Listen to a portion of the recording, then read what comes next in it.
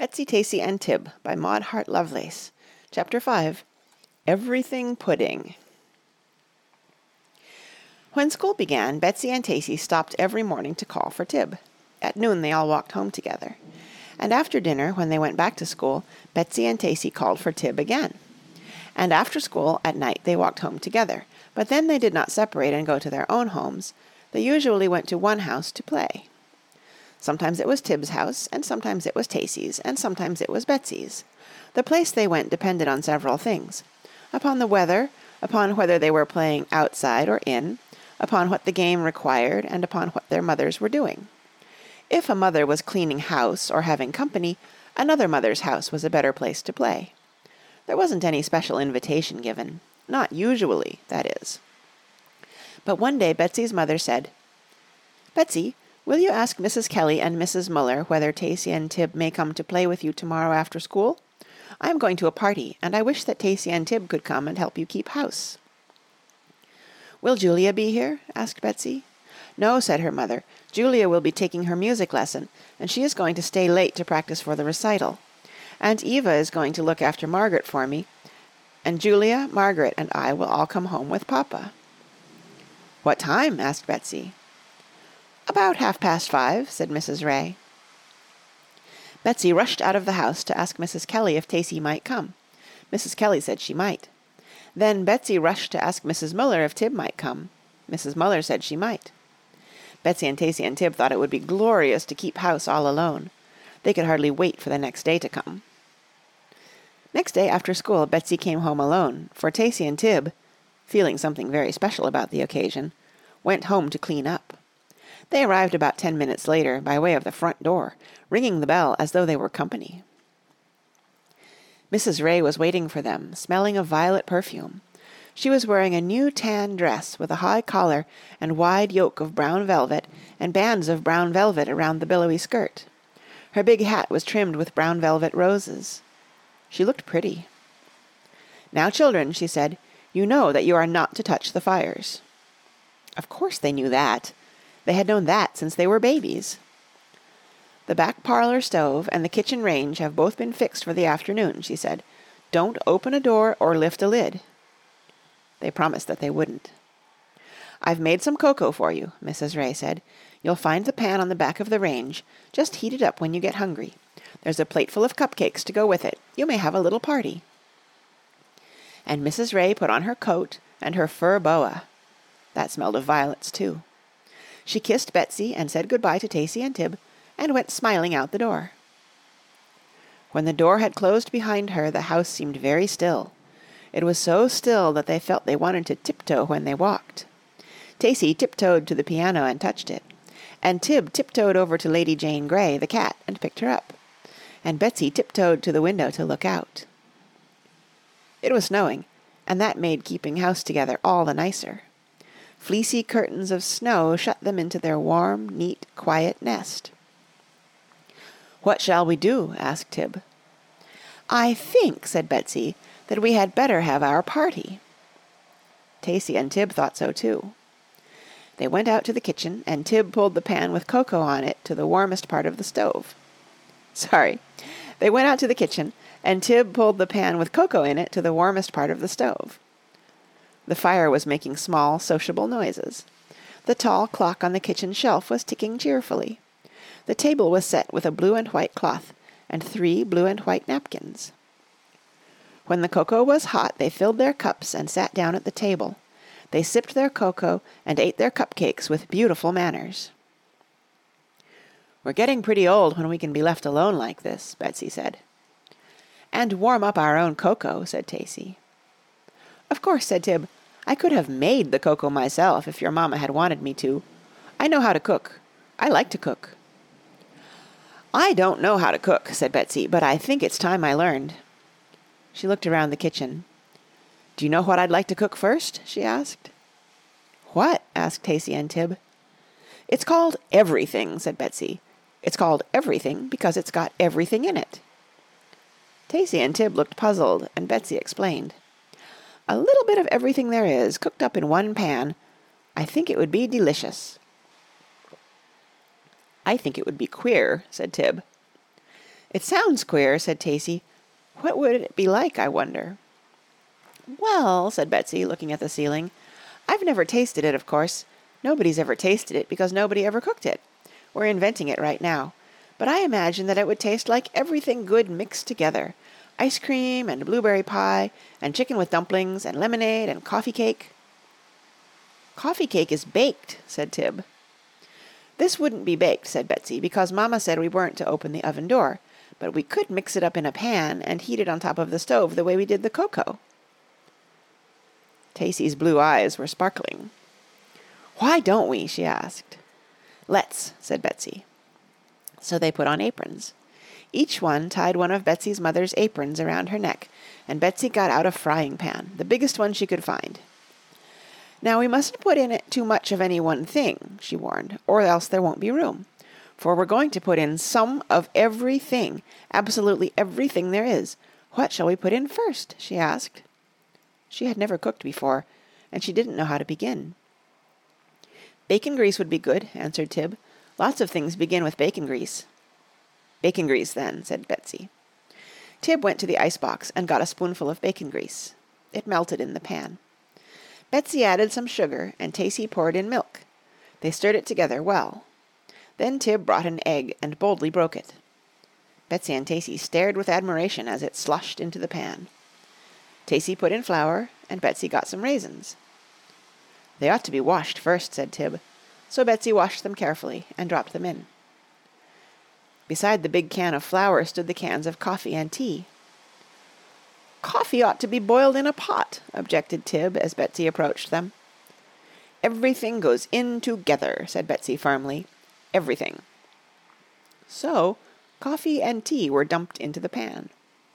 "Here's tapioca," cried Tacey from the cupboard. "Fine, put it in," cried Betsy. "And cornstarch." "Put it in." "And gelatin. Gelatin's good," said Tacey. "This is going to be good too, you bet," said Betsy, stirring. "It doesn't look good yet," said Tib. "I believe it needs some soda." So she put in some soda. They took turns stirring, and all three of them rummaged. Betsy put in cinnamon, and while the spices were out, Tacey added ginger and allspice and cloves. "Nutmeg needs to be grated," said Tib. So she grated nutmeg and sprinkled it in. Tacey put in salt, and Tib put in pepper, and Betsy put in red pepper. "I didn't know red pepper, ka-choo, made you sneeze so much. Ka-choo, ka-choo," said Betsy, sneezing. "I didn't know molasses was so sticky," said Tacey, pouring. "I'll put in some bay leaves," said Tib. "Matilda often uses bay leaves." The bay leaves floated strangely on the surface of the sticky mass. They found the cruets of vinegar and olive oil. Betsy poured in vinegar, and Tacey poured in olive oil. Tib added mustard, and they stirred again. They put in oatmeal and cornmeal and farina. Tib was enjoying herself now. She was up on a chair, poking into the upper shelves. "Here's coconut, that's good." "Hand it down," said Tacey. "And chocolate and cocoa." "Chocolate and cocoa," said Betsy, "is just what this needs." They added butter and lard and an onion. "My mother says an onion improves anything," said Betsy as she tossed it in. They put in syrup and salaeratus and baking powder. They put in rice and macaroni and citron. At last Tib said, "Now it's time for flavoring, because we've put in everything there is, and flavoring always comes at the end. What kind shall we use?" "Why, every kind," said Betsy. "Every kind there is." "But, Betsy, nobody uses more than one kind of flavoring." "Nobody ever made this recipe before," said Betsy. "What's the name of it?" asked Tib.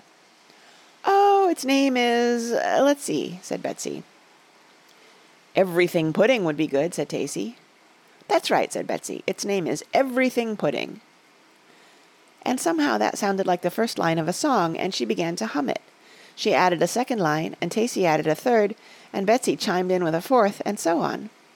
They hummed it together, while Tib poured in the flavorings, vanilla and lemon and almond and rose. And Tib began to hum while she stirred, and pretty soon they were all singing together. The song went like this: "Oh, its name is Everything Pudding, its name is Everything Stew, Its name is everything cake or pie, most any old name will do. It's better than strawberry shortcake, it's better than apple pie. It's better than chicken or ice cream or dumplings, we'll eat it by and by. They liked that song, and while the mixture simmered on the stove and Tib stirred, they sang it lustily. Oh, its name is everything pudding, its name is everything stew. And when they came to the part where they named the things it was better than, they put in all the things they liked best. Peach cobbler, and sauerkraut, and gingerbread, and potato salad, but they always left apple pie at the end of one line for the sake of the rhyme. They sang so loud that Lady Jane Grey began to yowl. She wasn't a very musical cat. Then Tib, who was sniffing at the mixture, said, I'm sure it's done. And Betsy said, All right, we'll eat. She brought 3 plates, and Tib spooned out some of the everything pudding, if that's what it was, and they sat down to eat it. Betsy took a generous mouthful. It's perfectly delicious, she said, but she made a queer face. Tacey took a mouthful, and when she had swallowed it, she said, It's lovely, but we put in just a little too much of something. Don't you think so, Betsy? Yes, said Betsy, I do.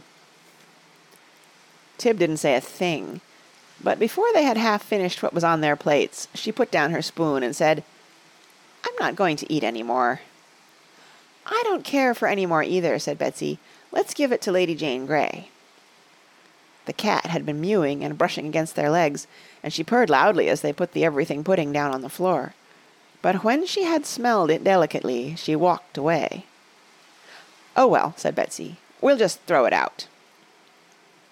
And she went out through the woodshed and scraped the everything something or other into the pail.